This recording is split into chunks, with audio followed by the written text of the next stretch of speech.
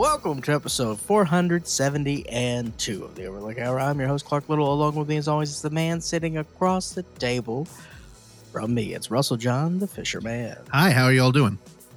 Good, I hope. Y'all is just me right now.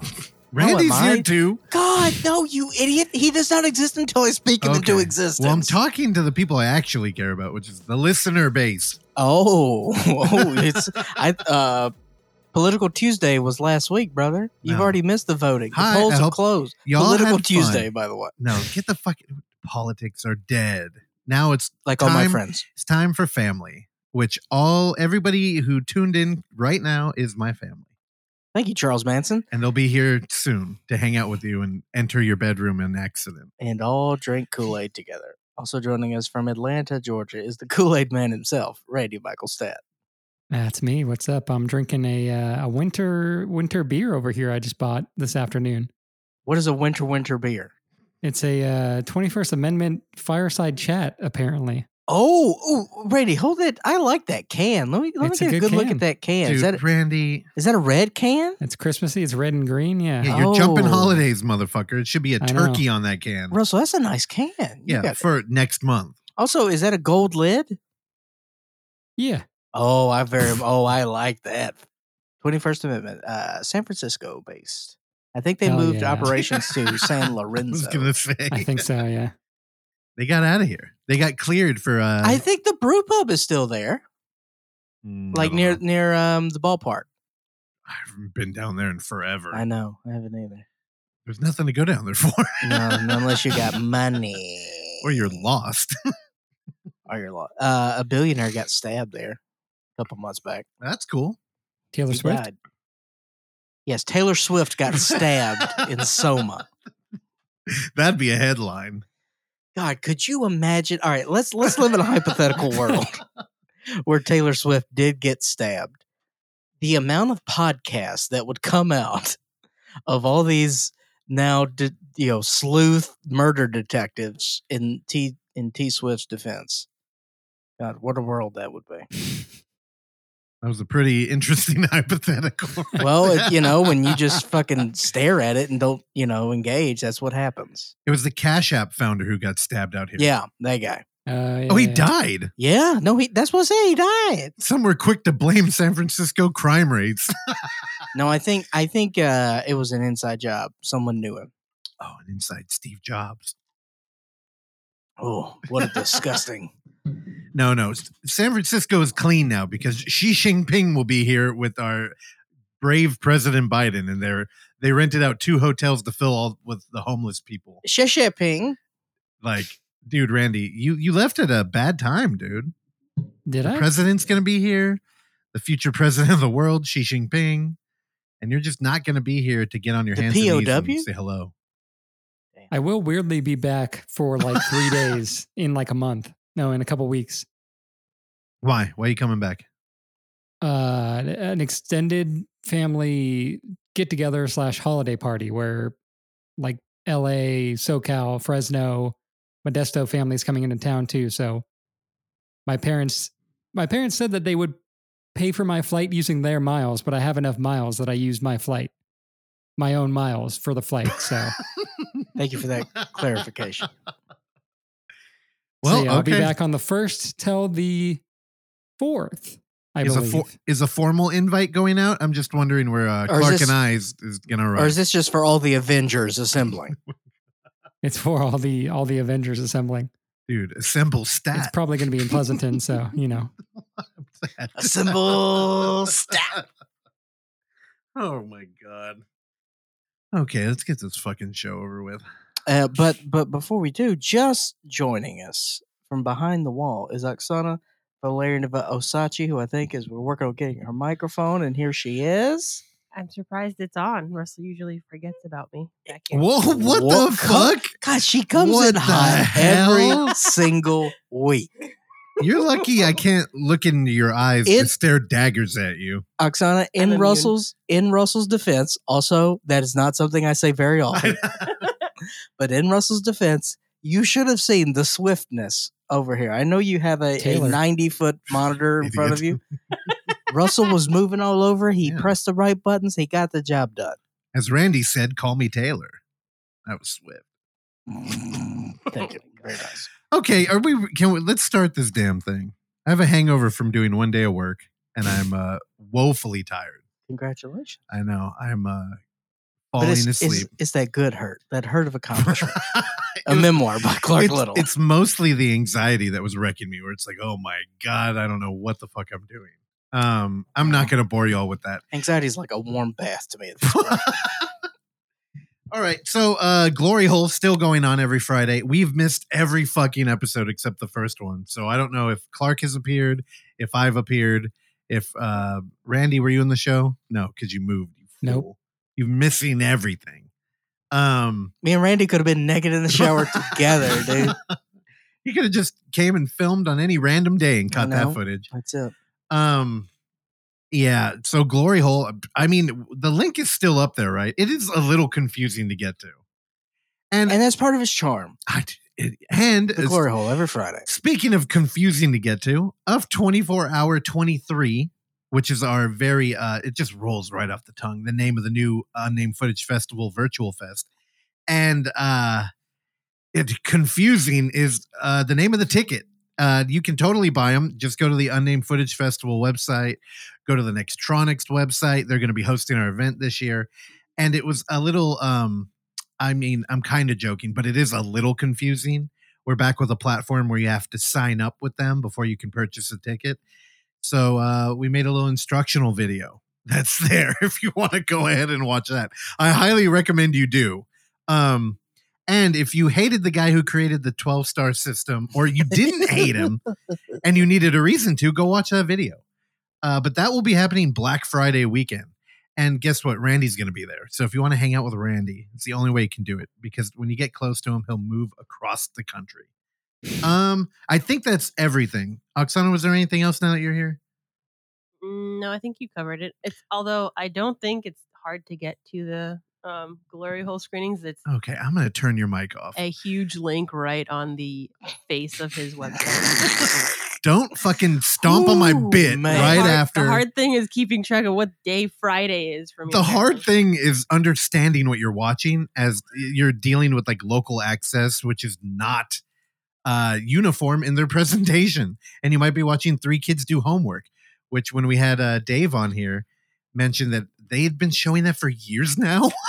So who knows how old those kids are. Also, still doing the homework. I don't know if we ever mentioned it on here, but Robbie Smith had Dave O'Shannon's podcast. I believe it's behind a paywall. It's like $1 or something. But I'm dying to hear that. And Robbie offered to like sneak me in there. He's like, hey, dude, you've been giving me a free podcast for like how many years now? And I'm like, no, I'll pay the fucking $1. I mean, first of all, I have two things to comment on this. Number one, Robbie's correct. Number two, why the fuck haven't we been on Robbie's show? Well, probably because he's trying to have a good show. I can confirm. Why would it is he a ever good want to show. do that? Yeah, he's probably trying to get like. I'm just saying, Robbie, when you want to bring the heat, you know where the kitchen is. Well, you know, we are poison to the people's and ears. Daddy's working the grill. Oh my God. Okay. And another hole in the head is around the corner in December. Stay tuned. We'll plug that more as we get closer, but for now, it's just the Glory Hole and of 24 Hour 23. Okay, I think we're good. Can we bring in David? Wait, what? Of 24 Hour 23. What was it? 20? It's the year. Come on. I got it. It took me a little bit. And, you know, of course, we had to call it that because next year will be of 24 Hour 24. Yeah. Well, the stars will align. The Mayan calendar will come true. The simulation will come to an end. Yeah. At that point. It'll crash. That's right. All right. Are we good with David? Real quick. Yeah. Go ahead. Let's bring him We'll in. do it after. Again, the warning, he's a little hopped up today. Oh God. Drinking coffee. Also, I ran out of coffee. Oksana, you should have brought me a new one. Our psychic connection's off. That's why she's mad at me already. Also, do you think David Lynch is an innie or an outie? What? Belly button. I don't know. Now I'm imagining him with an Audi because you asked. But I think it's an innie. Wouldn't that be weird? Why did you think that? Because I thought Inland Empire, and I thought innie outie. Well, all right. Let's ask him after he comes in. Innie Empire. All right, David. That was Good aggressive. morning. It's November 12th, 2023, and it's a Sunday, day 2 of weekend projects, and the fun work train is rolling. Today, I'll be heading to the dining car with a coffee I brewed at home, thanks to my sponsor at Dead Sled Coffee. Hold on.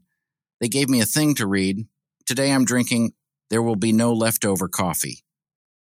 Inspired by Eli Roth's Thanksgiving and his love for Ethiopian coffee, this frighteningly delicious brew is from the Guji zone of Ethiopia.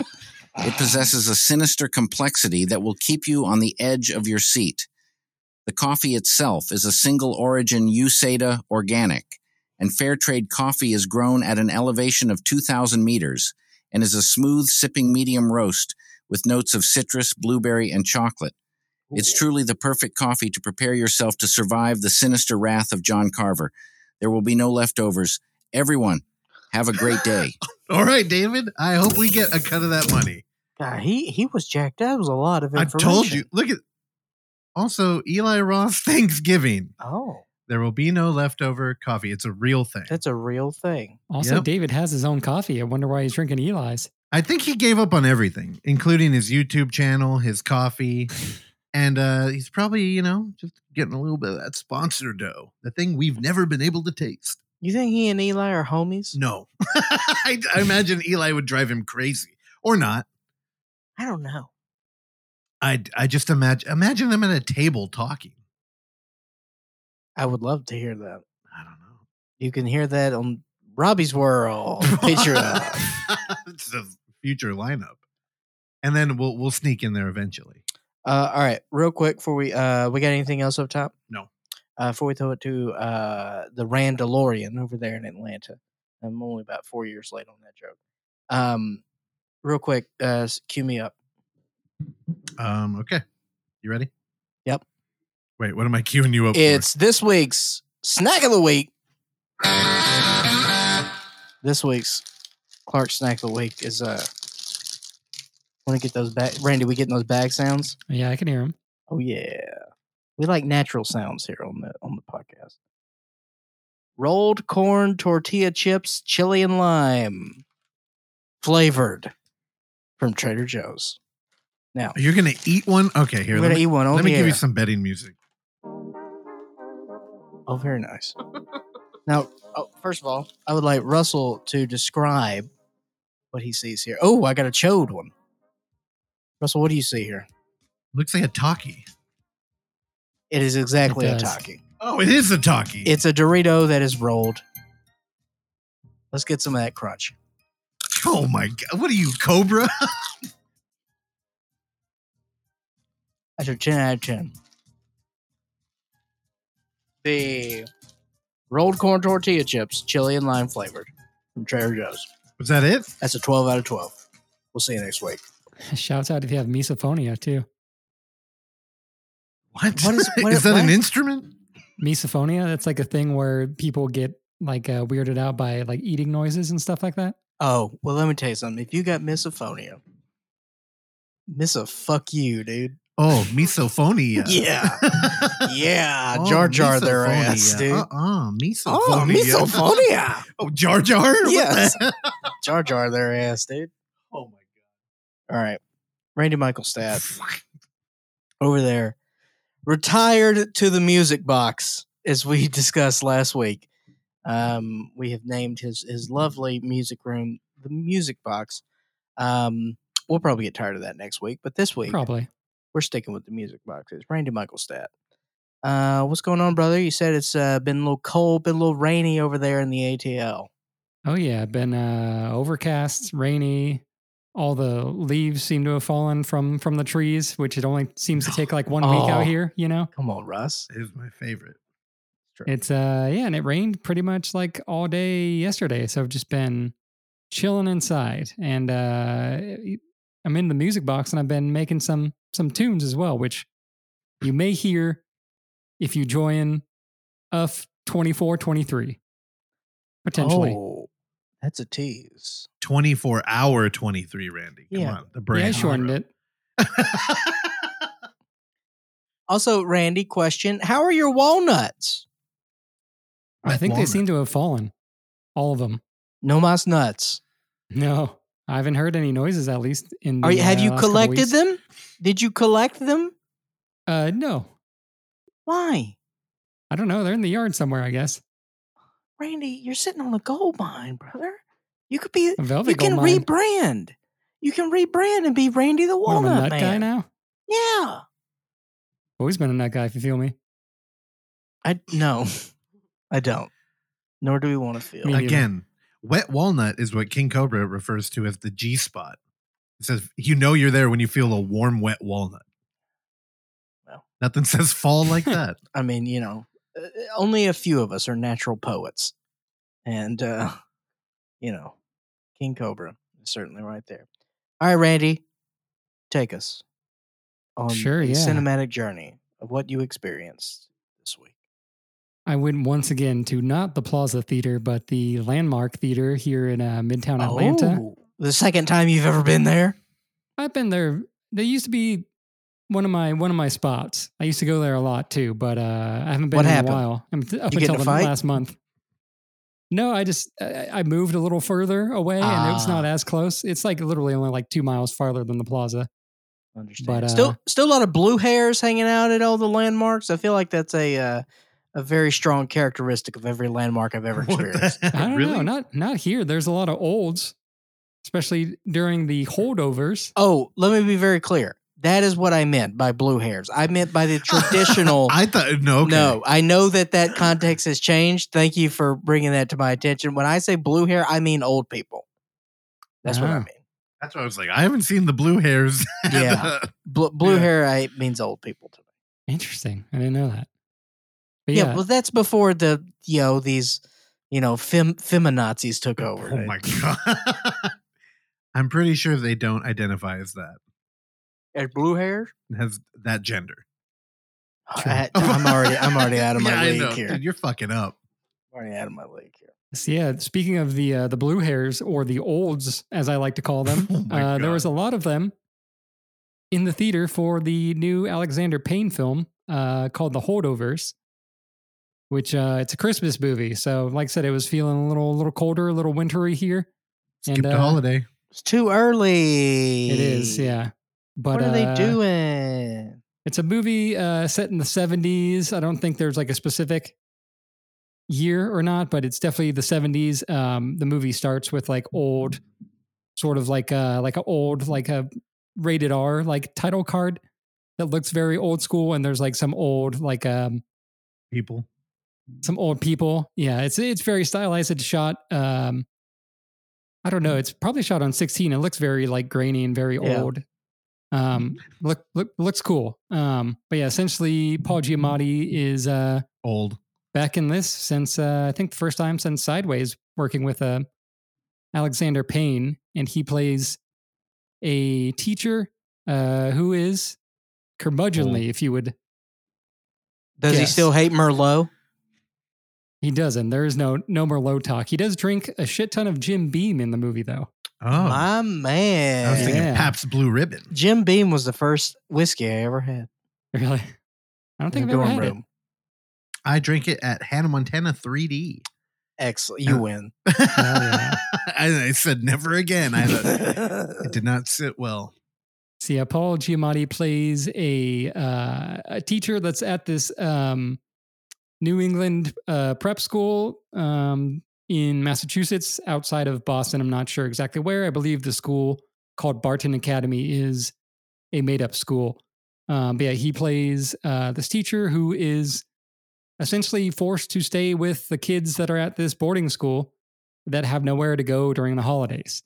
So he's the one that is volunteered to stay back this year. And like I said, he's a sort of hard to get along with. He's very curmudgeonly, and the main kid who ends up sticking it out for like most of the holiday because he has nowhere to go is played by Dominic Sessa, who I believe this is his first movie.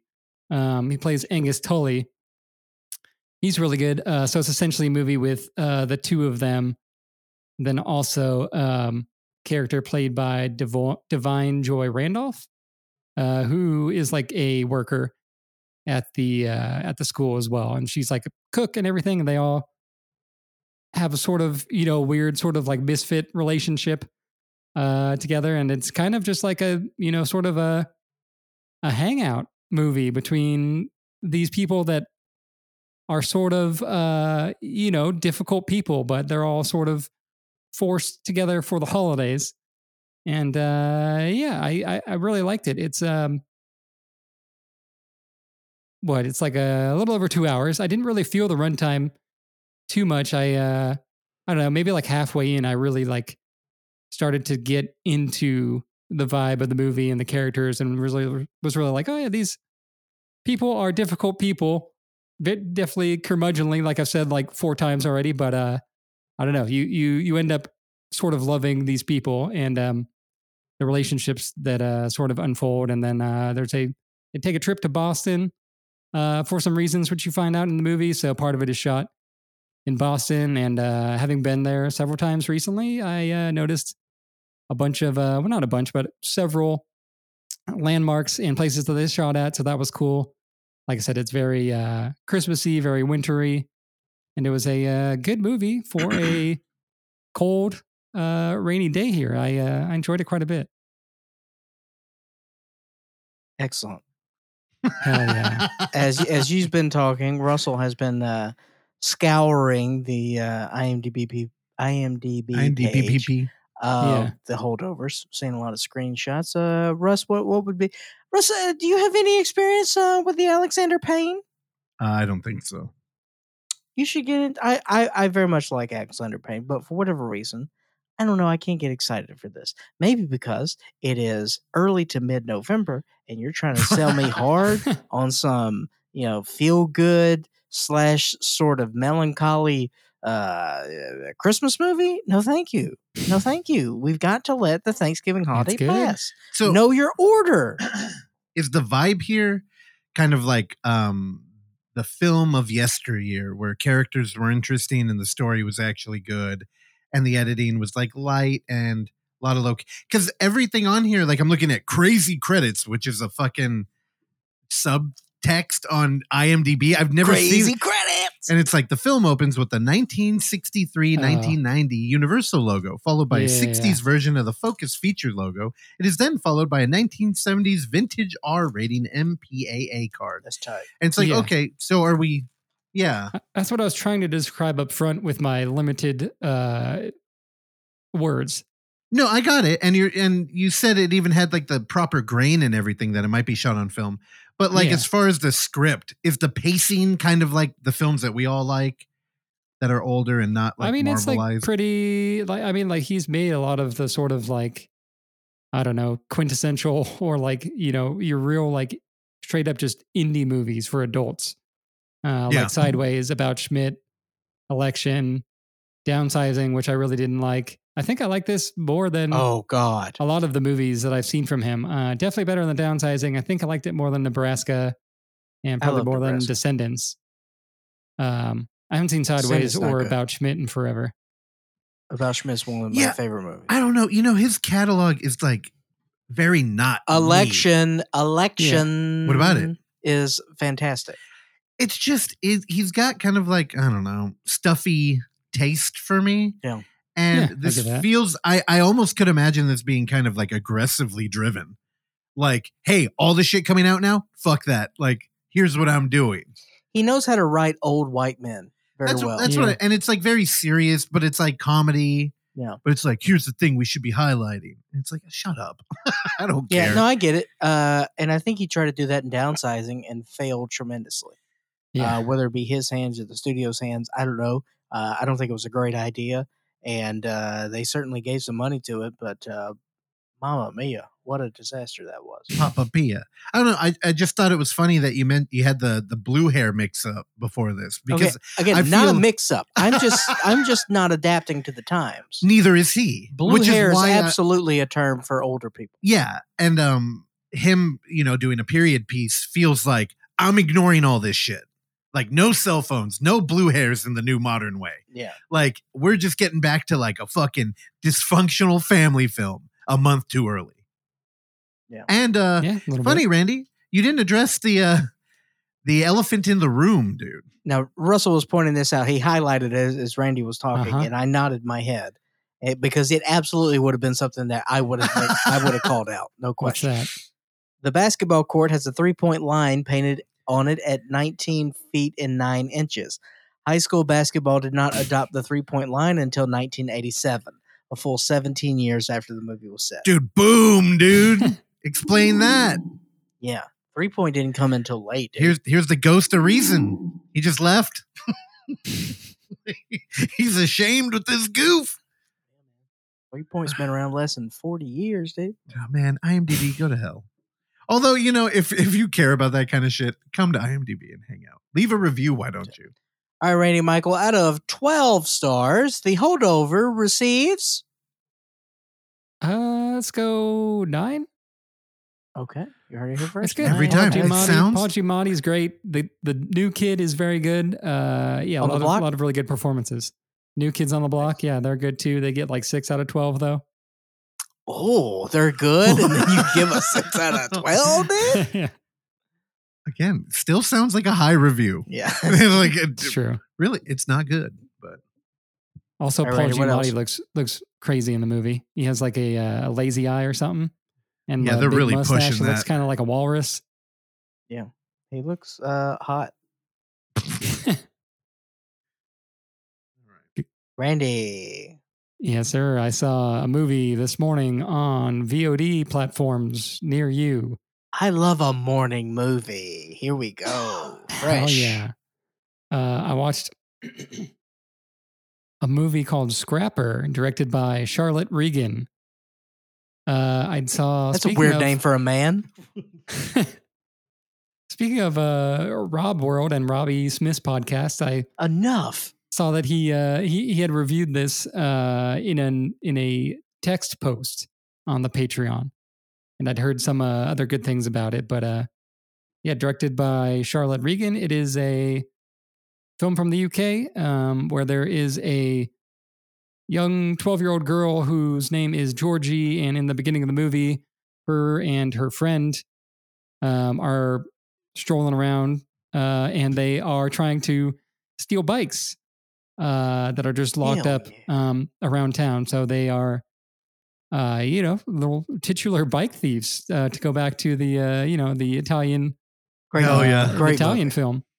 That movie But make you cry. yeah, they are just That's a trying to steal holiday bikes, movie. and they have like a person that they go back to sell it for parts or to sell it, in full or whatever, and get money. And you're kind of wondering like why these kids are hustling. I mean, you kind of get like an idea that they're probably in like a rougher area of where they live and whatnot. But you find out that Georgie's mom just passed away, and she is living in the London flat by herself and trying to sort of, make means, and stealing bikes and selling them for parts is part of it. I'm not exactly sure what the time length is that she's been living alone, but it's obviously a concerning thing for a 12-year-old girl to be trying to live by herself. But yeah, like I said, she has this close friend, and then you can kind of tell that there's some people probably helping her out and trying to like not say anything to the government or child protection services or whatever in London.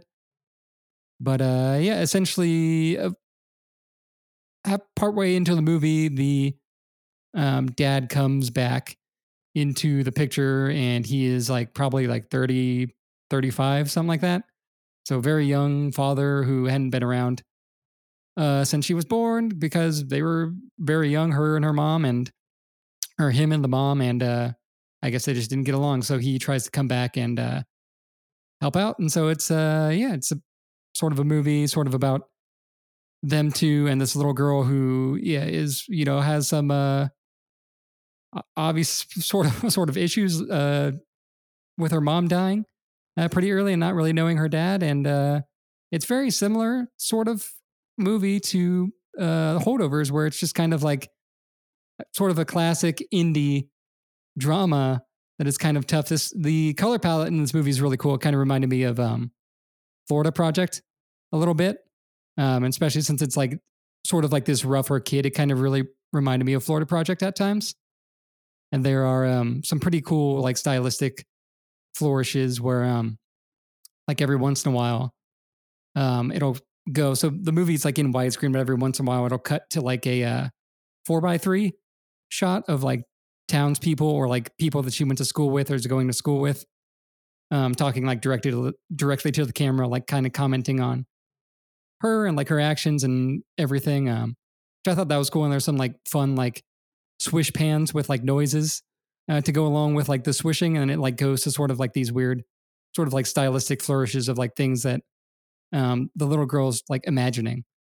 Yeah, it's pretty cool. It's not as like hard hitting as something like the Florida Project is, but the performances are really good here as well. And yeah, it's a good one if you like solid indie dramas that are sort of for adults. Although a child is the main character, but yeah, it's sort of that type of thing.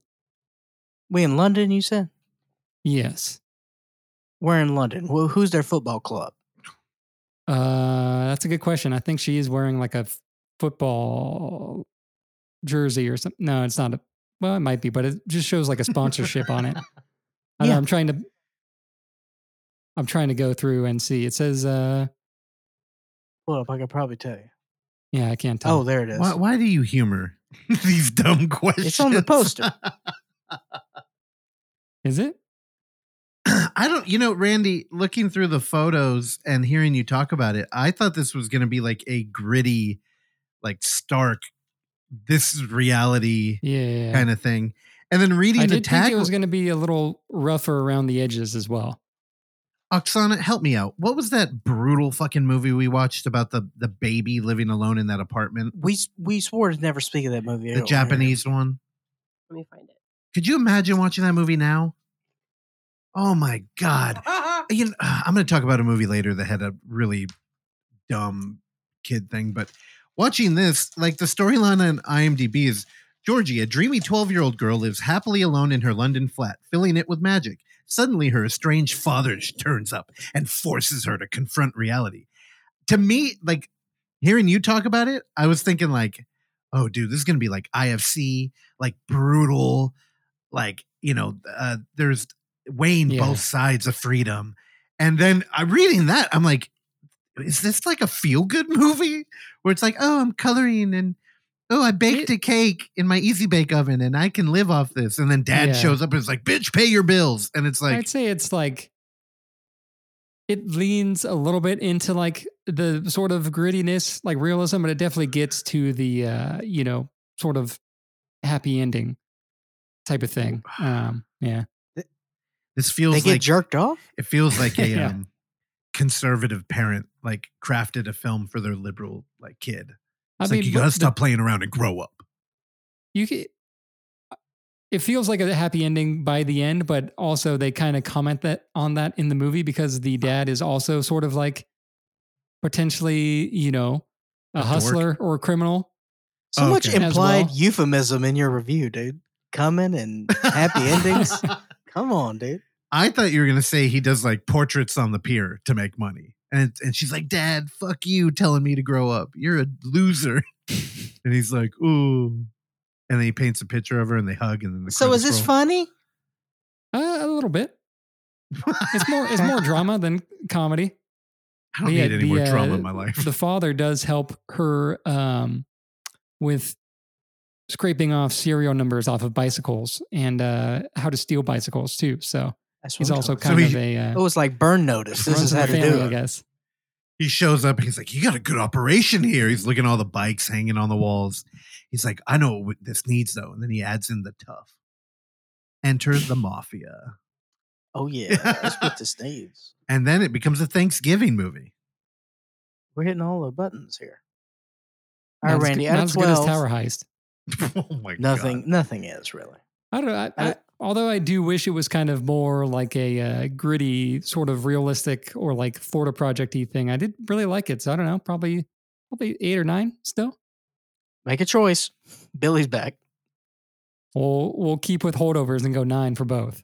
Okay. Shit. All right. That's 18 out of 24 for 2 movies. Damn, you're right. It's pretty good. I didn't cry, but you might cry at a couple parts. Okay, first of all. By whom are you referring to? The audience listening Okay. right now, all 85 of them. It's like, I don't fucking cry, dude. Even though I may have worked a wedding yesterday, I was telling myself internally, please don't cry. You're here professionally. I started tearing up. It was bad. All right, enough about me. So you had to watch the whole ceremony? Yeah. Of course, bro. I was a part of it. I went up there. All right. Randy, anything else? Yeah, this is more snack related. I know we already went through Clark's snack of the week, but I haven't had it yet. But at Del Taco, they now have birria ramen. What? Are they paying you too? You and David roll in here with your own sponsors, dude? No, but And my Clark friend, too? What the fuck? my Birria friend ramen. Dave, not David, did just text me saying that he is at Del Taco because I sent him a text about it, and he's like, "You just viral marketed me." Okay, So, what is happening? I'll get the review and we'll find out if it's good or not. Oksana, little we bit. need a brand. We need a Yeah. brand to shill on this fucking show. Interesting. Brent, did I tell you a few weeks ago I had a birria pizza? Yeah, he did It tell was me actually it was very good. It came with a side of consomme, so you dip the pizza in the consomme. It was Yeah. great. Very good. Out of 12 stars, I'll give it 10 and a half. No half. Hey, I like the half. If you go half, then we're on a 24-star rating system. Remember that. 10 out of 12. Okay. 10 and a half. Interesting. You knocked it. Well, Normally you round up at 5. for food, there's You just always, couldn't do it there's though. You're always like, room for I improvement. have to give an honest review. It just cannot be 11. It could have been a little saucier. You know what I mean? But the consomme, it does a lot of heavy lifting there. Consomme. Ooh, Salome. Consomme Salome. Consomme. Salome. Nice. Ooh la la. All right, Randy. Anything else? Any other food reviews or No, films? sir. That's it. Okay. All right. Let's knock out the retreads first because they're gonna be kind of quick. So here we go.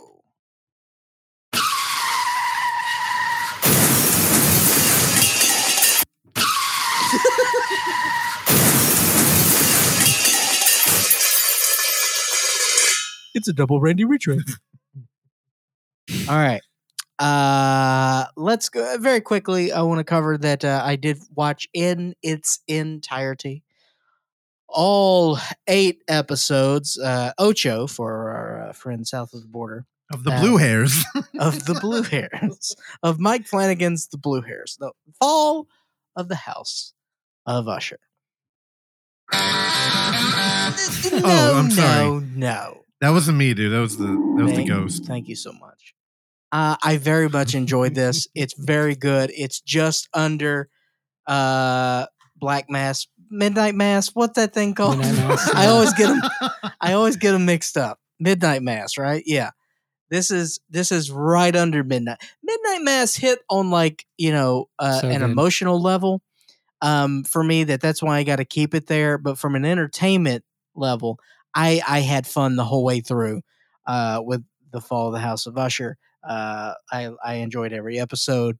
Even though we knew where we were going at the end, I still liked the build, and I still liked how they kind of ended everything together. And I like the cast. Oh, can you go back as Russell is doing what he does to my appreciation of one more? I briefly want to talk about Mark Hamill in this show. Yeah. The man made choices Yeah. and he committed to those choices, and I loved every second. He plays a psychopath in this show. This is his voice the entire, and he plays this impenetrable legal force. He is a one-man legal team behind the biggest pharmaceutical family dynasty in the history of the world, and it is just him, and he does everything, and he's so much fun to watch. Rest of the cast is great. I think that they did a pretty good job of with the homage to Poe. It is sort of dollar store Poe, but it's only an homage. I've been reading all of his work to prep for the show. I mean, we hit the big notes here, but I like what he's doing. It's a fresh twist to it, and it all comes crumbling down. Like you have to know that that's the way it's headed. And Carla Gugino, is that how I say her name? Carla Gugino. How do you say her name? Gugino, I think. I don't know. Gugino. She was also in The Godfather. She's great. She's in everything. The good. I can't do it. Yeah, and Bruce Greenwood. I don't know. I very much enjoyed it. Have fun. It's 8 hours of your life. Can't do it. But hey, man, if you're looking for something to binge, this is prime grade A bingeable material. The House of Usher. Out of 12 stars, I'll give it 10. Man, I saw a meme today that had a couple streaming services, and under it was like, we only roll out our show in weekly format so that we can get you talking about them longer. And then under that, it had Netflix with like the cool Chad like face. It's like, I'll just drop it there, do what you want with it. And I'm like, is this how people feel? Like, fuck that weekly rollout. Oh, I hate that shit. Give me all the heroin in that syringe. That's it. God damn. All right. And also from Netflix, we're staying on the same streaming service. Just came out this past week, is the Fincher Boys' new offering from David Fincher. The Killer. But it isn't. It's not Killer. I actually paired this with another movie I'm about to talk about that I watched first, but The Killer, as Randy talked about last week, we got Fassbender, who he's a contract killer, and he is a high dollar contract killer. Now, I don't know how many of you are sleuths out there on the internet and you understand how the world works, but honestly, it does not require. It requires less money than you think it does to have a person. Oh yeah, yep. It don't take a lot. Confirmed. Allegedly, we can confirm that I've watched about 14 hours of Trap Lore Ross, and yeah. Oh yeah, the hit is out there. However, they're you take a life and you think, oh dude, it's got to be millions. You got 10K. Well, see, maybe that's even a little bit lower. That's the thing. It's like everything is relative, and this is the high end world. So these are influential people that are being taken out, and Fassbender is your guy. Oh, the Cash App guy, right? Fassbender had to kill him. The first 30 minutes of this movie, we're basically hanging out with Fassbender as he's waiting to kill somebody. He's negotiating via text. I mean, it's mostly him. No, it's mostly him narrating. Okay. And then we see him stretching. We see him going and getting coffee. Also, his wardrobe in this, I want to dress like him for the rest of my life. A lot of bucket hats and Hawaiian shirts. I love a bucket hat. A lot of light clothing. As his home is in the Dominican Republic, so he's a beach guy at heart, Russell. He's doing the initial stakeout from a abandoned WeWork.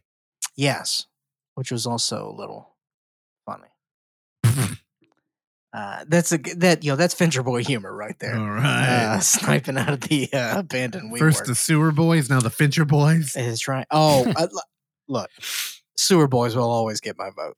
But by the way, Dick's the Musical available for rental and purchase on VOD. There's your sponsor. Now. Thank you so much. This week brought to you by Dick's.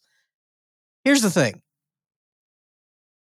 First 30 minutes, we're waiting on him to kill somebody, and then, he misses. So the rest of the movie is about him missing, and then his employer trying to button up the miss because somebody's got to take the fall. And not to tell you what happens, but he takes the rest of the movie taking these people out who wronged him because he missed the shot. And shouldn't have missed, dude. And but the man is a consummate professional. Get good.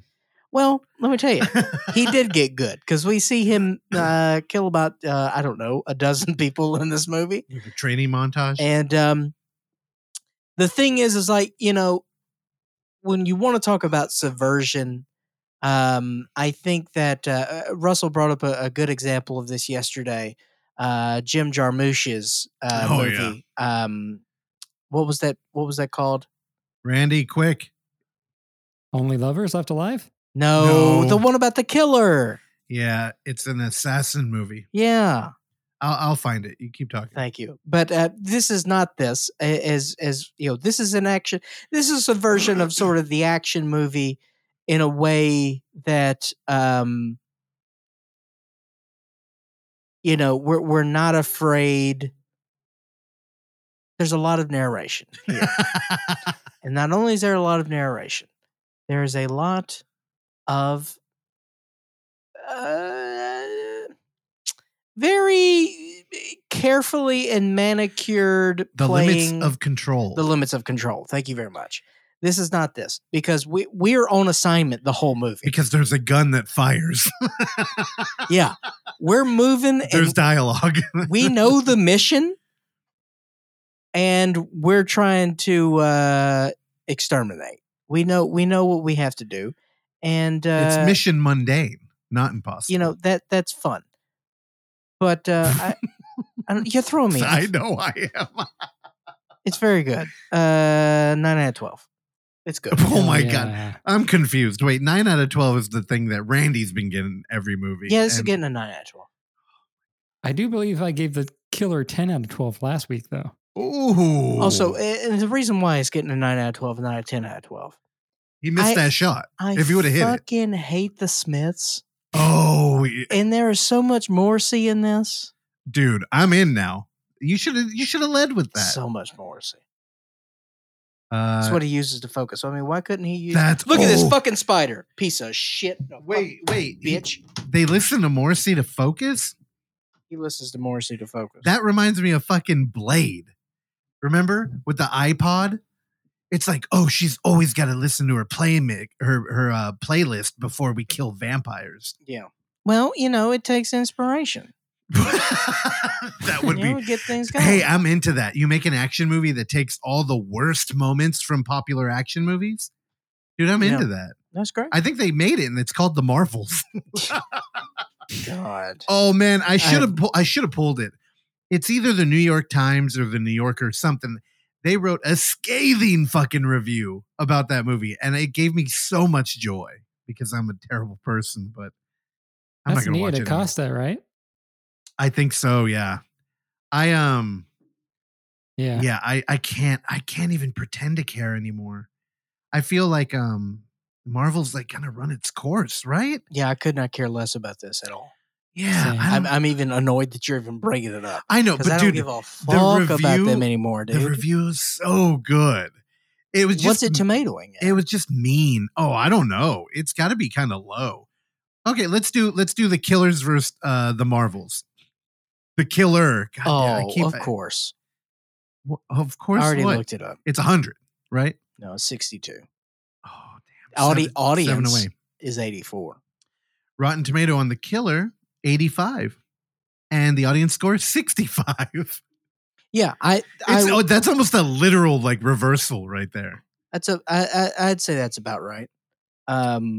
You're getting what you should expect from Fincher at this point.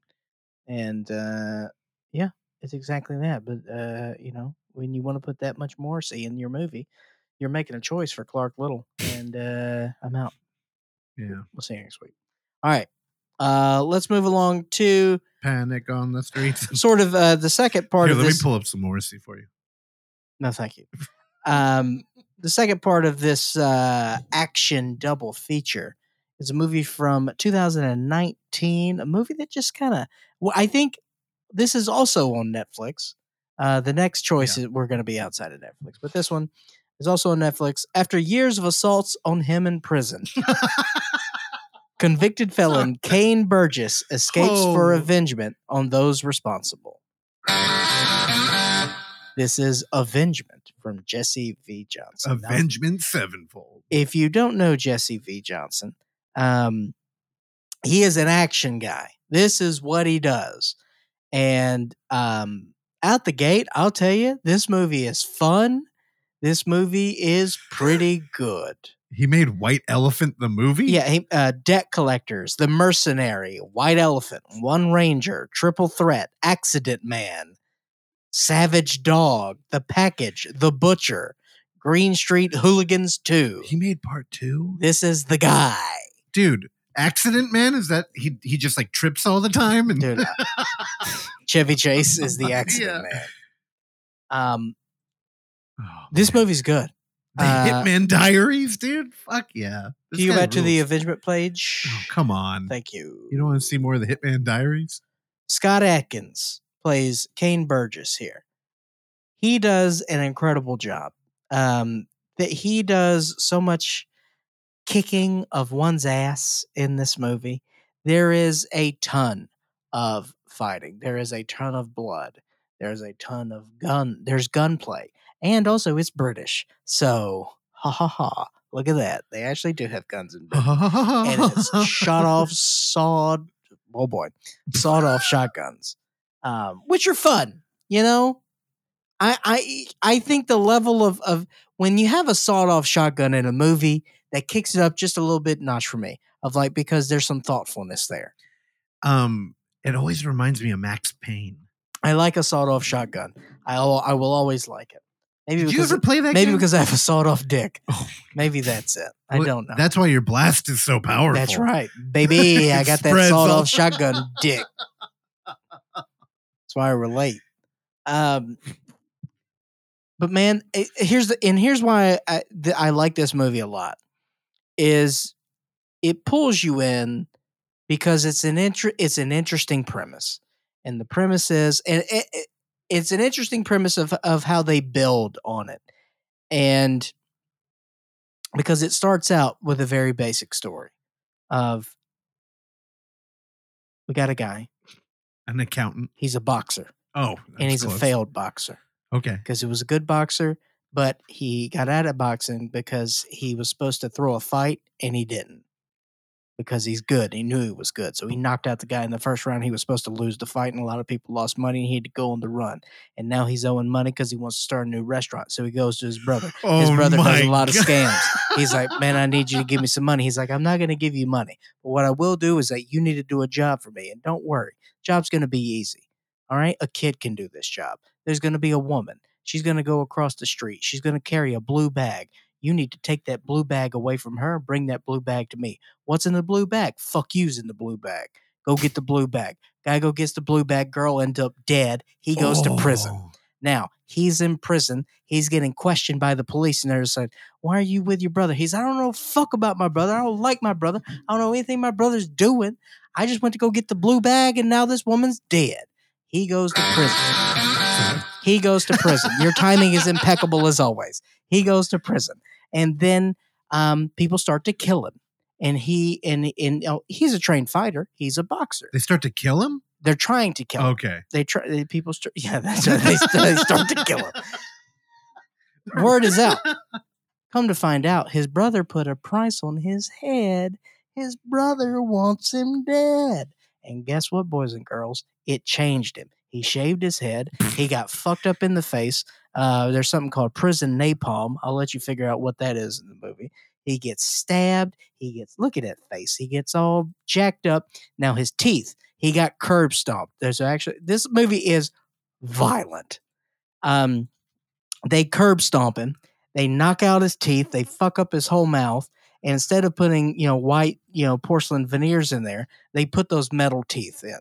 Now, the dentist said that when he got out of prison, he can replace those with the veneers. And he said, I actually quite like these. He's like, they make me scary as fuck. Oh my God. And he is scary as hell. There's no doubt about it. There's a lot of bone crunching violence. It is good. Yeah, that's when he gets curb stomped right there, as you can imagine. Oh my God. So then his mom is sick, Randy. His mom has cancer. Now, the government agency, they're finally they're close to turning him because they want his brother. They want his brother, and he's the key. They're like, we'll give you whatever you want, but you give us your brother. He's like, all right, I'll give you my brother, but you need to grant me this wish. My mom is dying. I want to go see my mom. They're like, okay, we'll send you on furlough to go visit your mom. Well, guess what? She dies when he's in the fucking elevator. And so then he wants to go see his mom. And guess what? That bitch breaks out of prison. He kills like 8 people in the elevator. And then he goes to his brother's secret bar. Can you not go through this whole movie? I'm doing, but see, no. How I'm doing this is not in the order of the movie. Okay. I'm doing a very good job of painting a picture. So he goes to the bar. Now, Randy, there are some bars in the United States. I know this is a thing, but I think it's more of a thing in the United Kingdom. Now, in the United States, we have country clubs, but we also have bars that require member access, member only bars, and that is what we have here at this pub. And he kills the 2 security guards to get access until he's waiting on his brother to come to seek his avengement. 10 out of 12. All right. I would like to jump in here and say I'm shocked that you brought a movie that I am excited to watch. This shit, let me just put that out there. It looks like Cell Block 99, like kind of, but different tonally. Way more action forward. Honestly, this reminds me of that Filipino movie we watched. Oksana, I need your help. What was that Filipino movie with he was like a more Filipino Batista? Ooh, tight. It's something wolf. Let me see. It wasn't Wolf. No, it's not that. Also, did you ever find that brutal Japanese baby movie? Still looking. I always forget the title of it. It's hidden because it will haunt people if they watch it. All right, well, look up. Now you have 2 movies to find. This movie's tight. Yeah, I want to watch it. Day Zero is the Filipino one. Day Zero, yeah, it's got that kind of vibe in there. This shit looks good though. Like, did it hit theaters? Or this is like fucking 4 years old now? Yeah, I don't know. I've never heard of it. Same. Hey, good job, dude. I'm into it.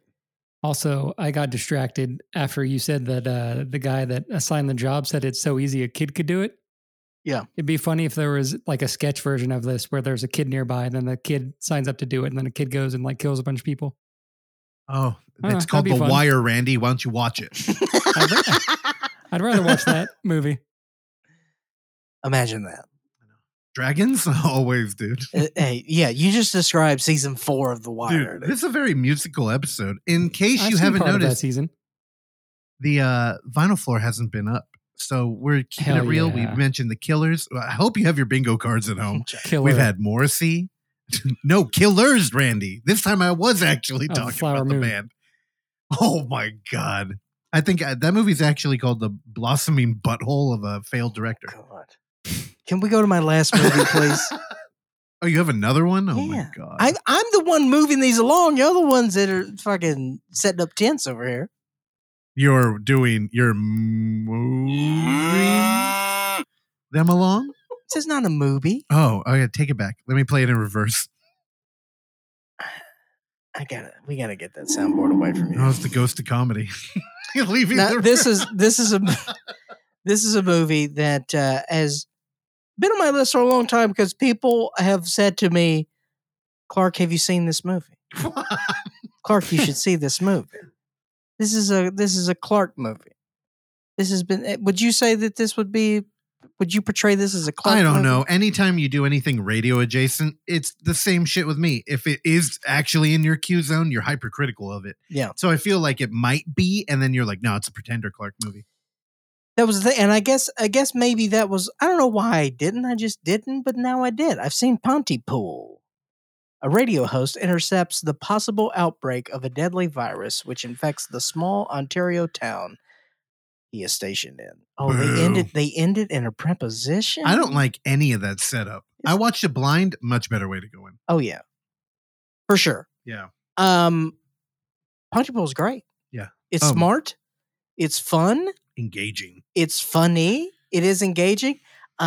Stephen McHattie, who plays Grant Mazzy, who is the radio guy, excellent, perfect casting, great voice, especially in cold Ontario. You want something that's graspy and has sustenance and gravity, and he brings that to this role. And I think the entire movie we're inside the radio station. We see outside once, but where the the perspective is looking inside, so we don't see the outer reaches of what we're supposed to be seeing. Um, and yes, this is a play on sort of a zombie outbreak, but the way that it is transmitted was new and fresh, at least to me. I don't think I had ever, experienced how they pulled that off. It being, audio and also the ending, I thought was really good and really smart and very sad, but also sweet and kind of. I don't know. I think they kind of you have your cake and eat it too a little bit, but I still like the ending. Do you remember the ending? No, don't ruin it. This movie's 15 years old. It's fine. Let people discover it. You just did for the first time. I'm just saying, this movie's a 10th grader. And as far as like social contagion delivered via like audio, The Signal's the only other movie I could think of. From Yeah, but 07, this one is different, right? Yeah, it's very different. Because it's all centered around words. Man, it's really good. It's I don't know, when you have it's not done in one take, and I'm glad that it wasn't. I think this is the type of movie that you could do in one take, Yeah. and I think that it could be an accomplishment. But I think that this approach, it's great. There's no added sort of over theatrical element that just is sort of be there to It's got a pretty active camera, right? yeah, Yeah. and But it's all it's contained. yeah. I just remember this movie doing a really good job of painting a mental picture of what the outside might be like, which I think is really where these movies fall apart. Where if they can't have a good oral like segment of the movie, you don't care. As a part of, I did want to mention this, that one thing that was interesting to me was that this was either his first day on the job or one of his first days on the job. I don't know how I feel about that. I don't know why that's important to the story. He does kind of go into his fears of working there, as it's always dark that time of the year, and he doesn't like that. He hates it, and I did. I'm on the same page with him there. That would drive me crazy if I had to live in a place that was dark for 24 hours Yeah. a day. I would kill myself. I could do it. No, I would hate it. No, kill you. Give me the sun. Yeah, I'd let you. Yeah, no, it's great. 11 out of 12. Oh shit. Okay. Damn. That's pretty good. That's 1.83 thumbs, dude. I was in that 10 to 12 zone, and I'm like, why not an 11? Yeah. The classic question you ask yourself all the time. Why not 11? And in the half a second that I had to review that question in my head, nothing really popped up. Yeah, Pontypool's great. Check it out. I'm glad you how did you watch it? It was streaming? I believe it is on either Amazon Prime or a streaming service, which I will no longer mention in name on this show. Okay, Shudder. It's the latter. Thank you so much. Yeah, Randy will happily pick up that. All right. I found the name of that movie Which one? about the kids. What's it being called? Sunk into the womb. Oh yeah. Oh, Even man. worse. God, I got chills even hearing that. God, thanks for that bummer. You recited an incantation or something like it. Oh man, You know what? that movie's I'm gonna watch this rough. movie today. Really? Sunk into the womb? Yeah. Oh, dude. Don't do it. You can come hug Cliff after. Bro, it's only 95 minutes. That's an easy breezy watch, dude. baby. Yeah, Randy, if you're disappointed with your Scrappers movie, go ahead and jump into that one. I'm good. Yeah, but Pontypool, to close the book on that, that's one of those like actual cult movies that forever has been, the fans have been bubbling up about a part 2. It's like, what would you do with a part 2 to that? The Professor was very good. Dude, you could never recreate that again, though. I feel like if we tried to jump back into like another radio setting, you'd have to go completely different. Yeah. Yeah, I don't know. You can't do it. Radio movies are good. That's one of the few Oliver Stone movies I enjoy is talk radio. Fuck Of course, we got the great Eric Bogosian. So, Bogosian's doing all the heavy lifting. And the ending does suck. Let's be honest. All right, are you all done? Endings hack. I fucking hate Oliver Stone. All right. Well, then it's time for a handoff because this week I've been too busy to do anything. This week. And I almost didn't have even a new movie to talk about. But I knew there was one. There's always one movie that you forget about before recording. Oh, yeah. And I had to keep bugging Oksana. I'm like, I know we watched something. And then she reminded me that I had a BNO, a boys' night out, as I went to the East Bay. We did. To catch our homie Robbie Smith's theatrical, I don't know, is it the West Coast theatrical?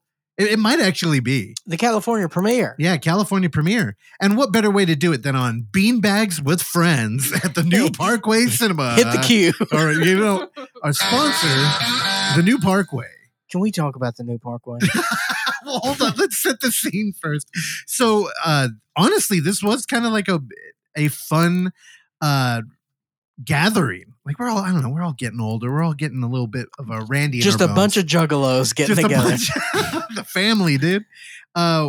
Listener Sam, creator of the 12-star system, drove out. He was in town to go to 5 metal shows in a week. Damn. The man, you know what? Hats off to you. I haven't donned my battle jacket in many a yesteryear. Oh boy. But he was in a hotel sewing on some patches, which I gave him shit for. He had a couple iron-on there, and I'm looking at it. Like, you're doing pins, dude? What are you, a fucking punk? These are the kind of cool things we talk about. Did you know any of his patches? No, he's a black metal dude. Patches of so Hurley. the aesthetics is very cool, though, where you get like a black denim and then you do all black and white patches. He had one red, and I'm like, you have to comment on that. He's like, well, I had 2. It's not really that significant. Well, whatever. He showed up, picked up me and Clark, who I was shocked that Clark wanted to go. Especially when I told him mean? There would be 5 people in the car as Terrell joined us and our ex-co-host. Well, I knew it was going to suck, but it would be better than me driving to Oakland because that's never going to happen. Yeah, no. Pretty much that's what everybody said. So again, shout out to Sam. Yeah. But plus, I didn't want to pay $60 to Uber over there. Oh God. Yeah, I could have barred it. I was going to bar it. You were going to bar it. Terrell joined us and the former third chair Justin Coote, where if you go back over 400 episodes, you can hear him talk. Yeah. And we all got down there, and I'll tell you, I had a blast in the car ride. It was a lot of fun. We did all clench when we thought the car was about to flip. Sam, you're a good driver. It's no reflection. We were prepared. I was terrified. We thought he was going to make a hard left as we were cutting it very close. And normally I'm in the position where I'm driving and everybody's about to be late because of me. And I wasn't in that position this time. And it felt like we were not going to make it. Well, because we were a giant fleshy blob in that middle seat. Because Randy, it was Justin Coote to my left, Russell Fisher to my right, and me in the middle. I was riding bitch. Yeah. Now that he did volunteer for that. Because I knew it was happening, so I just why delay the inevitable? He kept reaching in his pockets, and he was like, "Dude, I'm not trying to do anything." Yeah, but we knew it was. And it took an hour to get to Oakland. But thank you. Let's take a moment and really reflect on the power of the phone, because Waze helped us. We got off the freeway, which felt, oh my God, it was so unintuitive. We're like, what are we doing? We're never going to make this now. And Sam is making turns, going through alleyways, running over homeless, and we're trying to get back on the bridge. And man, it really didn't feel like we were going to make it. And we did. And then, because of the beautiful people at the New Parkway, they didn't start the movie until about 20 minutes after the runtime. They knew we were running late. They had the director on the floor going, when in the fuck is this movie going to start? Which, of course, it was good to see Robbie. A lot of people came out for. Actually, the turnout was really good here. It's great. Here's the thing. I know, y'all, you've been listening forever, and you remember back in the day when we saw a working cut, and I gave a review. I believe I did. I believe Randy did. I mean, we all might have, actually. Mm-hmm. Here's the thing. I kept making jokes. Get your coffee ready, boys. Get ready. You're going to need some energy. This movie's got a deliberate pace, I believe I would call it. And honestly, I think we went with 3 people who hadn't seen the film before. But they knew Robbie and they were excited. It was perfect. I sat on the couch. Again, we teased beanbags. We did not get that theater, thank God. I don't think I could have taken the car ride back with everybody complaining. Theater. It was the big theater. And I'd say 70% full. It was pretty full. Yeah. Only one lamp was haunted, which I kept looking at. And we sat there on a couch. Again, the couch, it's a weird thing. There's something about hanging out on a couch and watching a lot of TV that really lends itself to like stewing in your own juices. Like you go over somebody's house and you got to know them pretty well because you're like, there's a lot of biomatter on this shit. I'm just going to hang out there. But then you put that couch and 18 of its brothers in a theater in the East Bay. And it's like, who the fuck died on this couch? And I was sitting there holding a cushion. I had a pillow on my lap. And I'm like, this just does not feel like I'm at a movie theater. And luckily, I was sitting next to Terrell and Sam, who the yin and yang of enjoying that movie. Terrell almost immediately fell asleep. And if you know Terrell, he's a little sassy. He likes to give a little attitude. What? He woke up, looked at me and went, oh my God, I'm so sorry. He's like, I'm just really tired. He's been filming a bunch. He's been doing Blu-ray Tuesday, which you should watch if you haven't. And he's been doing DH1's I Love Money. And he was just wrecked. And he was like, man, I'm having a hard time watching this right now. And it might be because of the deliberate pace I mentioned earlier. Anyway, I looked over to Sam and I was like, is he about to cry? I kept thinking that. I'm like, dude, it feels like he's being moved. So I got the full yin yang. And then in the middle of that, we had Clark stand up in the middle of the movie, walk down to a doorway that was brightly lit up with an exit sign. He goes down under it, comes back out of the doorway, and just, I felt like you were looking at me saying, what the fuck, shaking your head. And then you went back and sat in your seat. May I speak about this? Yeah, First of all, this place is a fucking dump. And it needs to be shut down by the city of Oakland. Oh my God. By Alameda County, by the state of California. It is the ghost ship of theaters. Whoa. The ghost ship. This place sucks. And the people there are not nice. They weren't. And I am so tired of this. And I'll also be clear. The people of the Alamo are not nice. They're homies. Shout out. A little bit of a fucking effort in for customer service. Tip share. That's all. They don't give a fuck anymore. Just don't give me this fucking attitude with every fucking thing. Wait, get back to the beanbag. I'm so please. sick of it. All right, but the theater, y'all chose the theater is not very deep, but it's very wide. It's very, very wide. Y'all chose on the way fucking opposite side.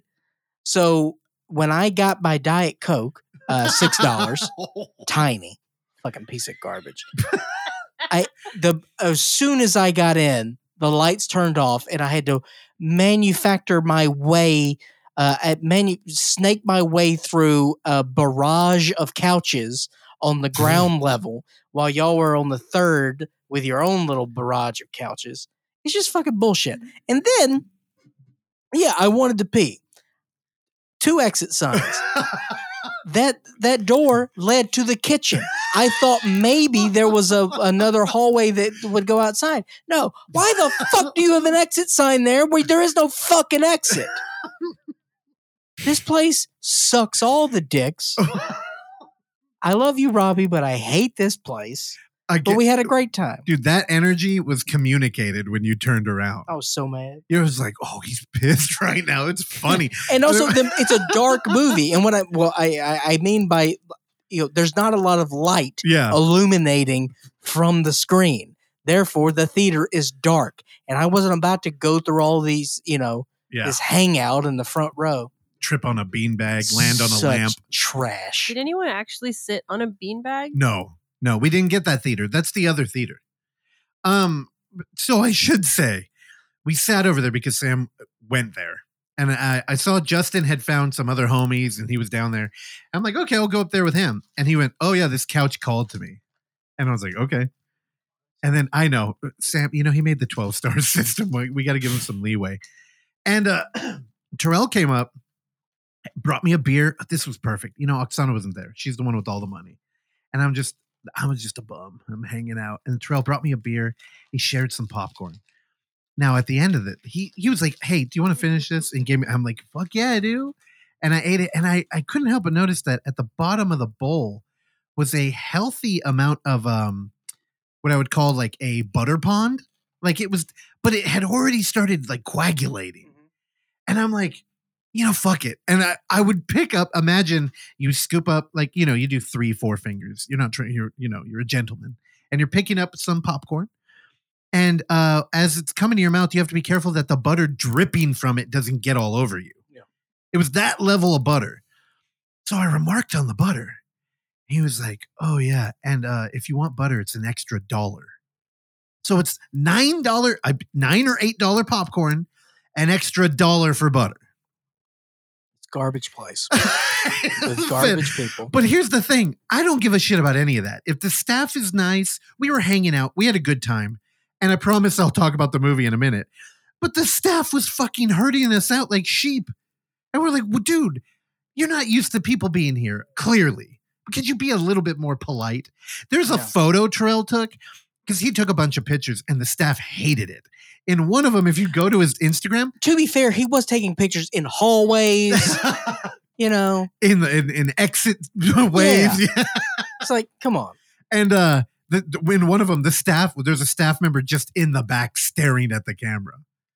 And it's like, come on, man. Anyway, the film. No, hospitality is dead. So the film, it's a little bit of a treacherous topic to talk about because Robbie Smith is a homie and we love him. But we all know that Robbie is a very, he's an artiste. He's got a vision and he's going to execute it. And I mentioned it on here. We're buddies with Bill Spataro. He's the guy who did the special effects on here. And Bill kept talking about how much he loved filming this movie. It was great people, a great time. And he told a story about how they were in the kitchen. Everybody was celebrating how good it looked in the monitor. And they're just like, we have a really good feeling. And Robbie had to stop everybody to tell them, this is not the movie you think it's going to be. And you're not going to like it when I'm done. And everybody just being like, what? And that's the Robbie I know. And you know what? Even if I don't like his art, I will support him because I think that shit is fucking cool. And that's the kind of art I want to watch. Like I'll show up to your house and give me a tour. And I watched Grieve. I was a little bit worried. I'm like, oh man, we all going to have to watch this movie and it's going to be rough. And then we're going to review it. And clearly I'm so confident because man, I had a really good time here. Now, despite all the jokes I made about coffee, and I remembered watching and being like, man, it was a tough watch. Dude, I think I only saw a rough cut. There was no music. Yeah. I don't think the VO was even in yet.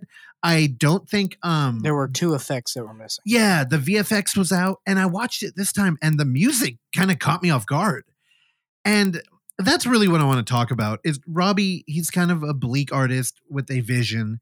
And I like his like slow cinema approach. And there's a lot of room to think as an audience member. Like you can reflect on a lot of the movie as it's happening. And I think if you're like a Criterion person who would buy random Criterion movies just to like kind of ingest the essays and I don't know, take a look at a film you probably would never see otherwise, this is kind of your cup of tea. There's a lot here. It's not all going to work for you, but the stuff that does, you may learn about your palette in cinema, and the stuff you don't, you may learn there too. And my takeaway from this movie was, one, I was getting a fucking Douglas Sirk vibe. And I just know Robbie probably didn't intend that. But there's a lot of first, the topic of Grieve is, dealing with suicide. And it's heavy shit. Yet we open up and we have a character who's kind of lost in it almost feels like he's underwater. Like everything around him is moving regular, but he's slow and he's having a hard time wading through, and he gets caught in thought in like during mundane activities that he's probably done every day for years. And one of the first instances of that is he's looking out his window and he sees a dead mouse on a fence. And it just felt like that fucking final moment in what the fuck is that Douglas Sirk movie that I always talk about? Can you look that up, Oksana? The one where there's a giant reveal and the housewife is now living with a lumberjack, and they look at the beautiful scenery outside, and it is the most mall Santa kind of dressing fake shit, and it's so confronting. And yet in Robbie's, it's not like a big reveal. It's like a cross cut. Like you see Paris, he's looking out and he sees a dead rat, and he come back and you go forward and you go, and it does this a lot. Yet there's like an 80s kind of like upbeat, it's like good music in here. And I kept thinking, like, what am I supposed to be feeling as an audience member? Like, part of me wants to nod my head. The other part, I can appreciate what it's like to be caught in like depression and linger on, you're pondering the death of a fucking rodent. And the other part is like, that rodent looks so unrodent. It looks like, a Halloween prop. I'm like, there's a lot to unpack right here. And we're given the time to do it.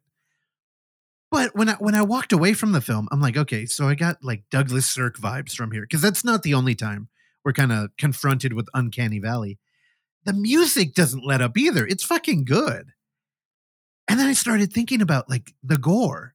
And I'm like, you got Bill Spataro, who's a heavy hitter special effects guy. And he's going off. There's a couple moments where like blood is like spraying. And it felt kind of Evil Dead 2 to me. And I'm like, okay, Douglas Sirk and Evil Dead, they're kind of similar aesthetically because it's larger than life. But in application, they couldn't be more different. Like Douglas Sirk is the guy who kind of coined the visual phrase of having a domestic drama take place, and then somebody will sit down on a staircase and you film them from behind the railing. And it gives an impression of them being jailed or trapped in their life. Like, it's heavy shit that he's trying to get you to think about in a fucking weepy movie. Where Evil Dead 2 is like potentially horrific content, but that's not the point. The point is kind of like elevated. There's comedy in Evil Dead 2. So it's larger than life to give you a reprieve. Yet we're getting both of them here.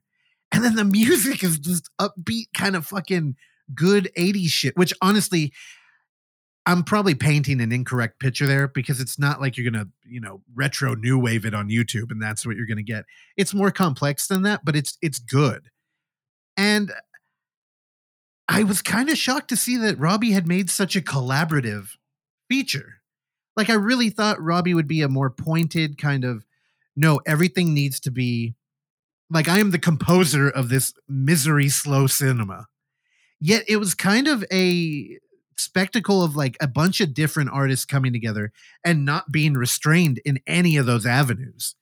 So it's like, honestly, I think the problem people might have is that, where it's kind of like, it's a mixed bag. Yeah. But yet I really like it. I don't know. I felt like I learned a lot about Robbie watching the movie. And, to give it a rating, I'm going to give it a 10 out of 12. And I don't mean that I give that no friend bump or anything. I really had a good time. I thought it was pretty thoughtful. My main complaint, my one and only complaint, which does honestly, I think, hurt the film. And Randy and Clark, I need you both to weigh in here. Was there like an ADR issue? I feel like some of the dialogue, again, we did watch this at the New Parkway, and they did stream it from a laptop. So it could have been any of these things.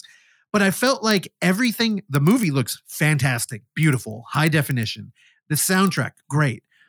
Then people would talk, and I felt like their levels were all over the place. Like some people you couldn't hear, like Clark's part. Thank you so much. It passed by, and I didn't even notice. And two parts. YouTube, okay. Yep, 2 parts. But I mean, part of that was I was really engaging with the movie. And I feel like you're more set dressing than a highlight. That's a compliment. That's your opinion. I think you were so effective, kind of like a good background score, that you're not aware of it.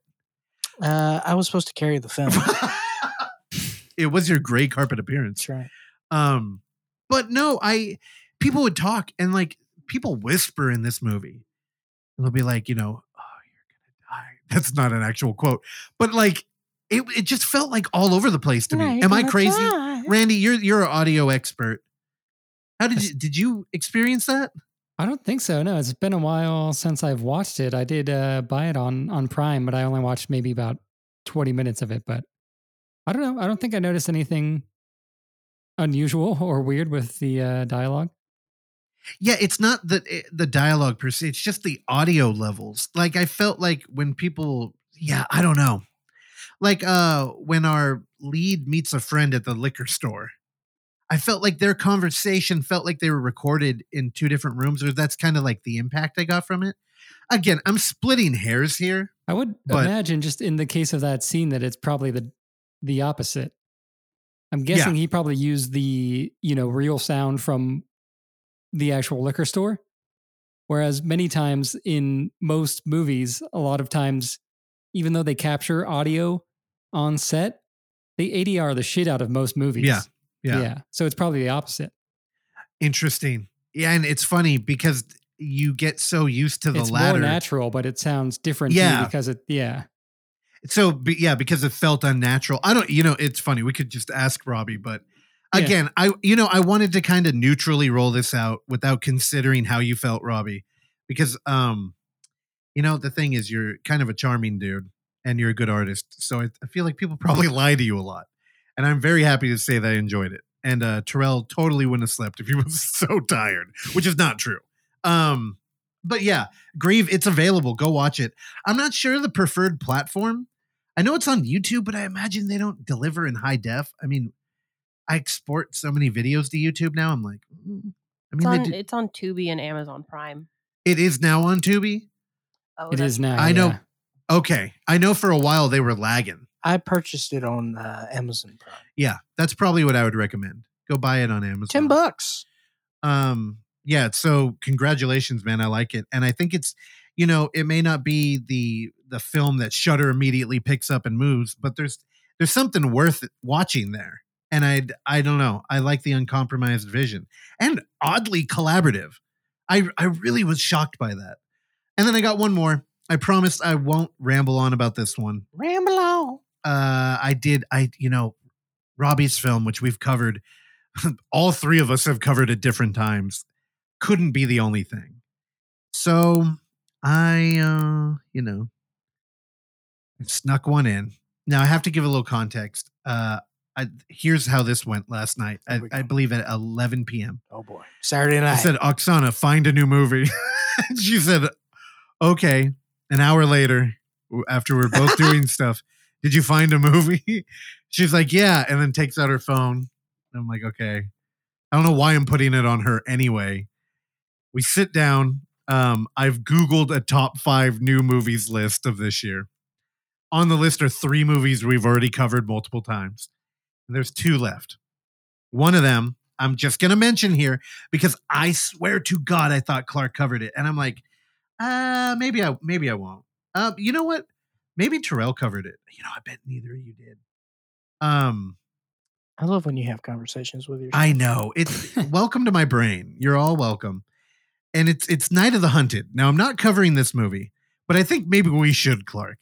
Night of the Hunted. A woman stops at a remote gas station in the middle of the night and becomes the target of a sociopathic sniper with a secret vendetta. Hey, that's fine. Honestly, I would have watched that movie with that. Good job, IMDb.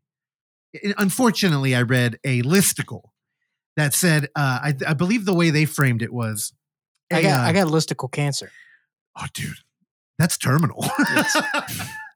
I believe the way that he framed it was a woman stopping to get gas is held hostage by a conservative wacko who is motivated by fake news and strict laws or something. And it's like, meanwhile, across the street, there is a billboard that reads, "God is nowhere." And I'm like, what the fuck is this? So it's a shooter at a remote gas station, which bad planning, dude. And she's held hostage. I believe she takes a bullet in the arm. And I'm like, God, this sounds like something. I think Clark covered it. And I kept telling Oksana, I'm not going to do it. Clearly, there'd be something here to talk about. So the other movie on the list was Lockdown Tower. Heist. Lockdown Tower. Heist. There's a delay on the board. My man. There's a fucking no. It's Lockdown Tower. Heist. The inhabitants of a high-rise building wake up one morning to discover that their building is shrouded in an opaque fog, obstructing doors and windows, a strange black matter that devours anything that tries to pass through it. I'm in.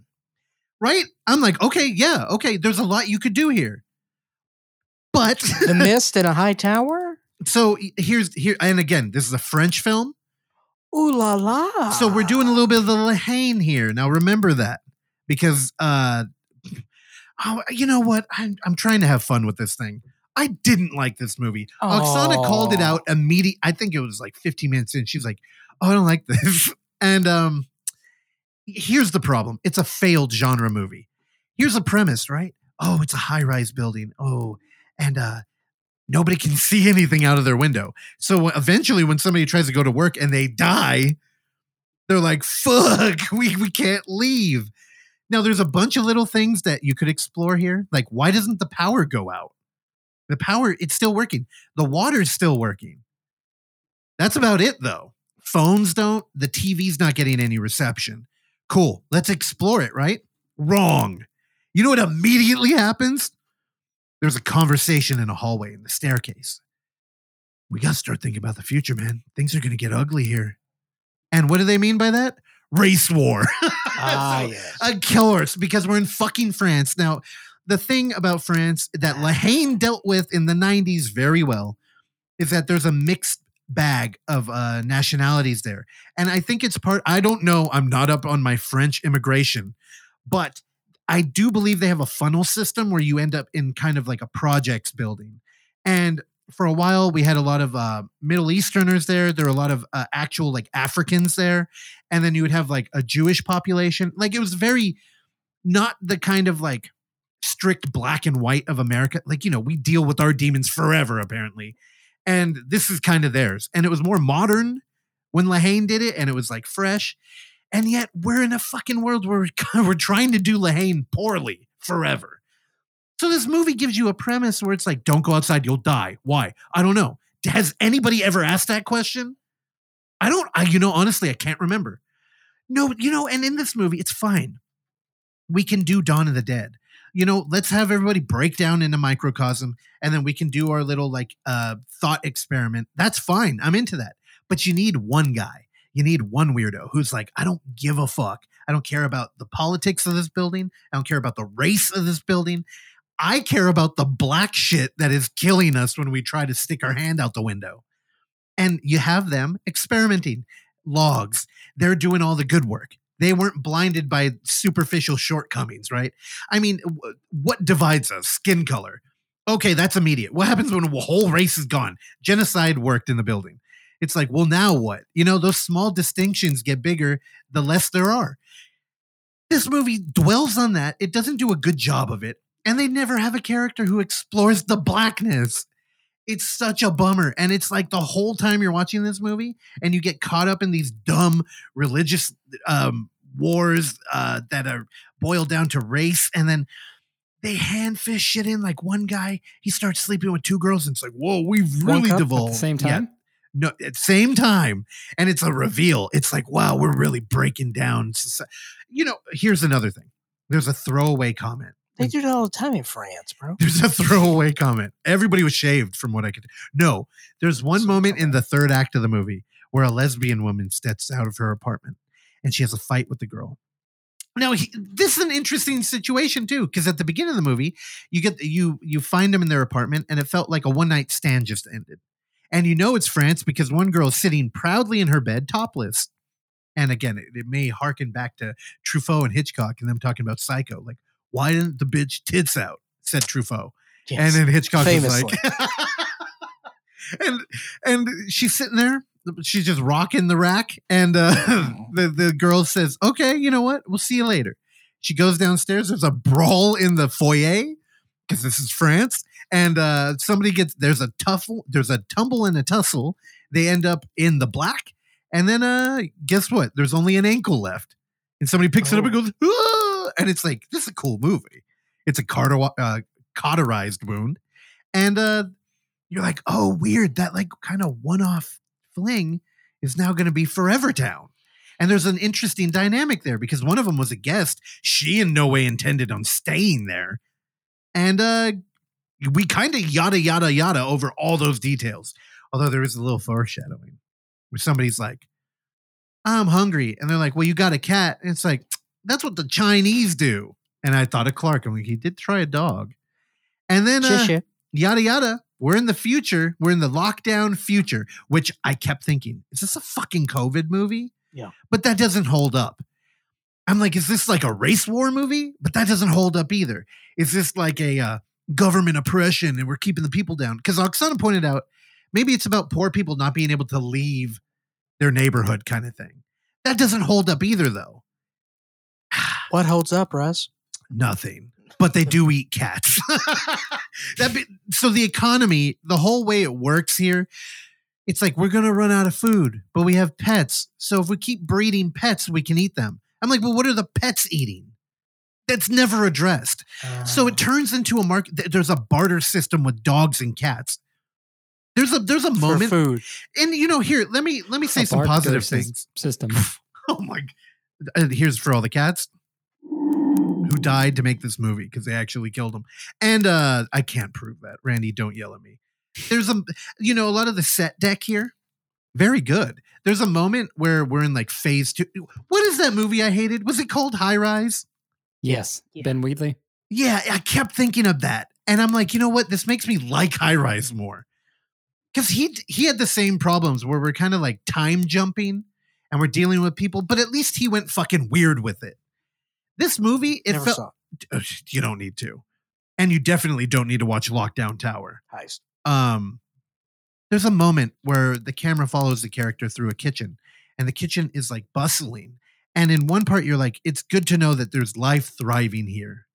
But it's hard to ignore that cat in the cage on the stove. And I'm like, I really enjoyed their commitment to that. But man, I really hate it when it boils down to like, the whites have started breaking down the walls between their apartments. Things are getting bad. Well, 33 people have died. That means rebirth. There's no way around it. What are you saying? The rapture? Yes, I am. Okay, here's 5 lumps of sugar. Put a voodoo curse on the guy downstairs. Bruno's a problem. Okay, 1 needle for every lump. You know what? Here, 3 more lumps of sugar. This is a thing that happens in that movie. Sounds tight. It's fucking boring. How do you make... listed on doesthedogdie.com? Oh, no. Someone said, yes, actually, maybe not. Oh, boy.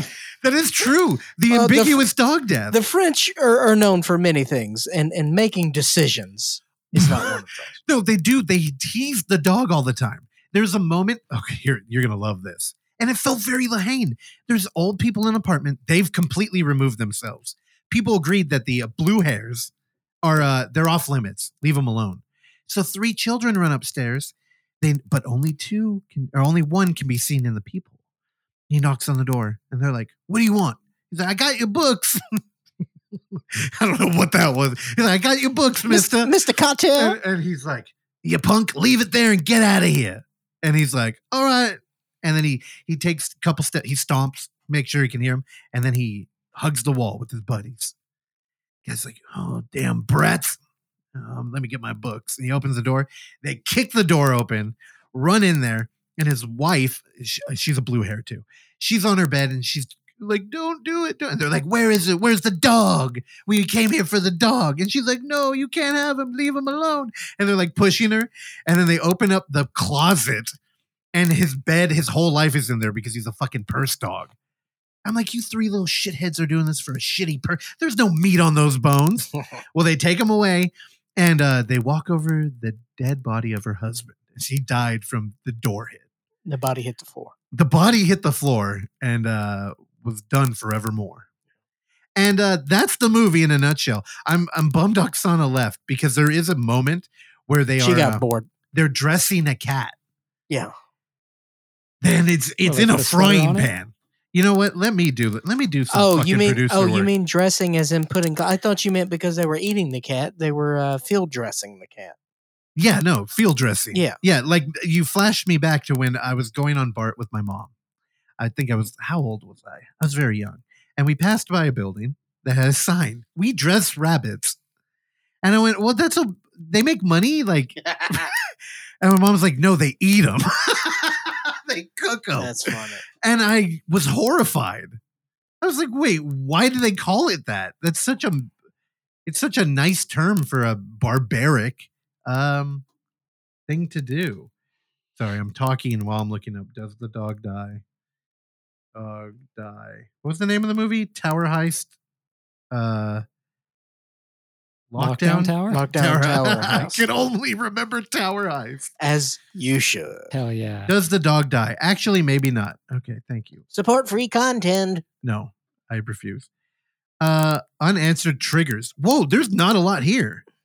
Okay, I guess I got homework. I gotta go in here and I gotta inform Does the Dog Die about Okay. all the atrocities that happen to the animals in this movie. All right. Out of 12. Out of 12 towers. Out of 12 towers, I think we're gonna have to knock down about 10 of them. I'm joking. No, You're giving a Twin Towers then? Fuck, what would I give this movie? It did make me mad. But this can't be the first 1-star review I ever give on the show.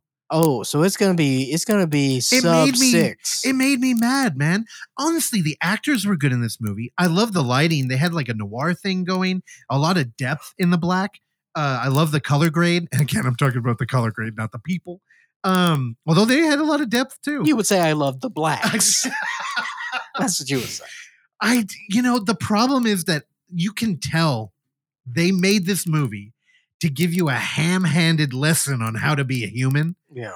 And it's like, Your favorite thing. I don't even think you know how to be a human. So why the fuck are you trying to teach me? And the real thing that made me mad here is that they got me on a premise that they never explored. And that's why you gave it. Fuck. I think I'm going to have to. What? A 2 on a 12-star? What is that in a 5-star? Are you for real? I think I am. I'm going 2-star. 0.8. That's not even 1 star. 0.8. It's not even- 0.83. It's not So even you round 1 it up, it's a 1-star.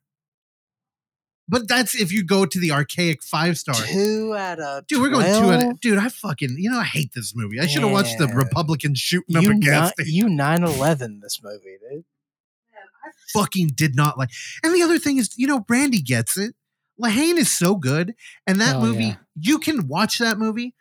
It's a fucking adventure movie. It's an unlikely group of characters get together and go to an art gallery. Pull And that you quote, learn. You can watch that movie. Yeah, exactly. That movie's fucking good, man. And careers were launched off of it. And so is Tower True. Heist. Oh my God. True. So is Tower Heist. That's true. They copied 2 movies and failed to do anything. You can agree. Tower Heist better than this movie? Oh, I don't know. Yeah, of course. What do you- Here's the thing. Tower Heist is fine. It's just, I felt dumber having watched it. You just don't like having a good time. That's it. Oh You my don't like fun. I don't like predictable cinema, bro. Bum, bum, bum, bum. We going Snoopy. All right. We did it. You know what? I still thought you were going to give this like 5 or 6. Really? Yeah. No. I'm getting more mad the more I think about it. great. I love it. Oh, you want to know how it ends? Here we go. Oh my God. Give it to me in 30 seconds. 2 things. One, there's a Batman origin in this movie Oh God. where 2 parents get shot because the guy's like, but Yeah. he's not trying to do it. But Yeah. and their kid's sitting there crying in between. Wee, wee, wee. And I'm like, it just made me feel bad. And I'm like, well, fuck you, movie. At no point was I ever entertained, and now you're making me feel bad. Then at the very end of the movie, our main character, spoiler alert, she doesn't die, is sitting there with the kid. And they're up against a wall. And she's telling them some story about the lion and the lamb or some shit. It's so boring. And then he's like, does dying hurt? And she's like, or he said, what does dying feel like? Oh no. And she's like, nothing. And then it cuts to him. Nothing? It cuts back to her. No. credits. It's I was good. like, what does that even mean? It's good. It's fucking garbage. I love it. It's a garbage movie. I'll review it next week. Okay, please do. And Fucking hated that movie. you know what it sounds like we need to do? We need to call our friends over at the New Parkway Theater and show this movie in the theater, in the Beanbag Theater. I think we'll have a great time. I lived very close to that theater for about 4 years. I don't think I went once while I was there. That boy. Oh, you know what? I failed to mention the East Bay cinematographers did come out to Grieve, and Jasadi Perkins, he kept mentioning, I live down the street, which by the end of that night, we can verify he does not live down the street. It wasn't that far. It wasn't that far, but it was not a hop skip away from the theater. A mile and a half, maybe. It was fun to make fun of it. It was fun. But he said, I live down the street and I don't come to this fucking theater. He said, they made me sit in a beanbag during Purple Rain. I'm never coming back here. Yeah. All right. Well, we did it. Excellent episode, boys. We covered the mountaintops. We covered the catacombs. We did it all. Anything else before we say goodbye? Adios. No episode on Thursday this week. Yeah, I'm sorry. I'm too busy. I And just also- can't be bothered. And also heads up, probably, maybe, which will be Wait. Thanksgiving this next Thursday. Oh, we got to do something for Well, that. I'll be out of town, so we need to discuss Where are you that going? post-show. But You going to Bunny Ranch? it is the holidays. Yes. It is your Thanksgiving tradition. The Bunny Ranch is calling. It's time for Dada to get his sawed off some action. All right, of 24 hour 23. Go buy tickets. I believe they are $25, so it's $1 an hour. Hey, that's pretty good. That's not bad. All right, Randy. Take our listeners home. Yeah, join us next week for our big review of the Del Taco Birria Ramen. Are you gonna get Del Tacos in this area? There is a Del Taco in this area. Maybe like a 20-minute drive from here, so I might have to go make a trip. Do we have a Del Taco out here? No. Yeah, bad idea, Randy. You could DoorDash it, though. Not Sure. from where? From Los Angeles? Yeah. And Goldbelly. We'll see you next week. Thank you for listening to this episode of the Overlook Hour. And if you would like to hear more, please subscribe to us on Apple Podcasts, Spotify, or whatever your podcatcher of choice is. And while you're there, go ahead and give us a rating and or a review, which is a very easy way for you to support this show that we bring to you every week for years now, free of charge. And as always, you can find us on YouTube at The Overlook Theater, Instagram at The Overlook Theater, Facebook at The Overlook Hour, and Twitter at The Overlook Hour. Last but not least, you can send us your emails and tell us how much you like or dislike the show at overlookhour@gmail.com. And if you're nice, maybe we'll read them on the show. I've been your engineer, Randy Stat. Please join me along with Clark, Russell, and Oksana again next time. Bye.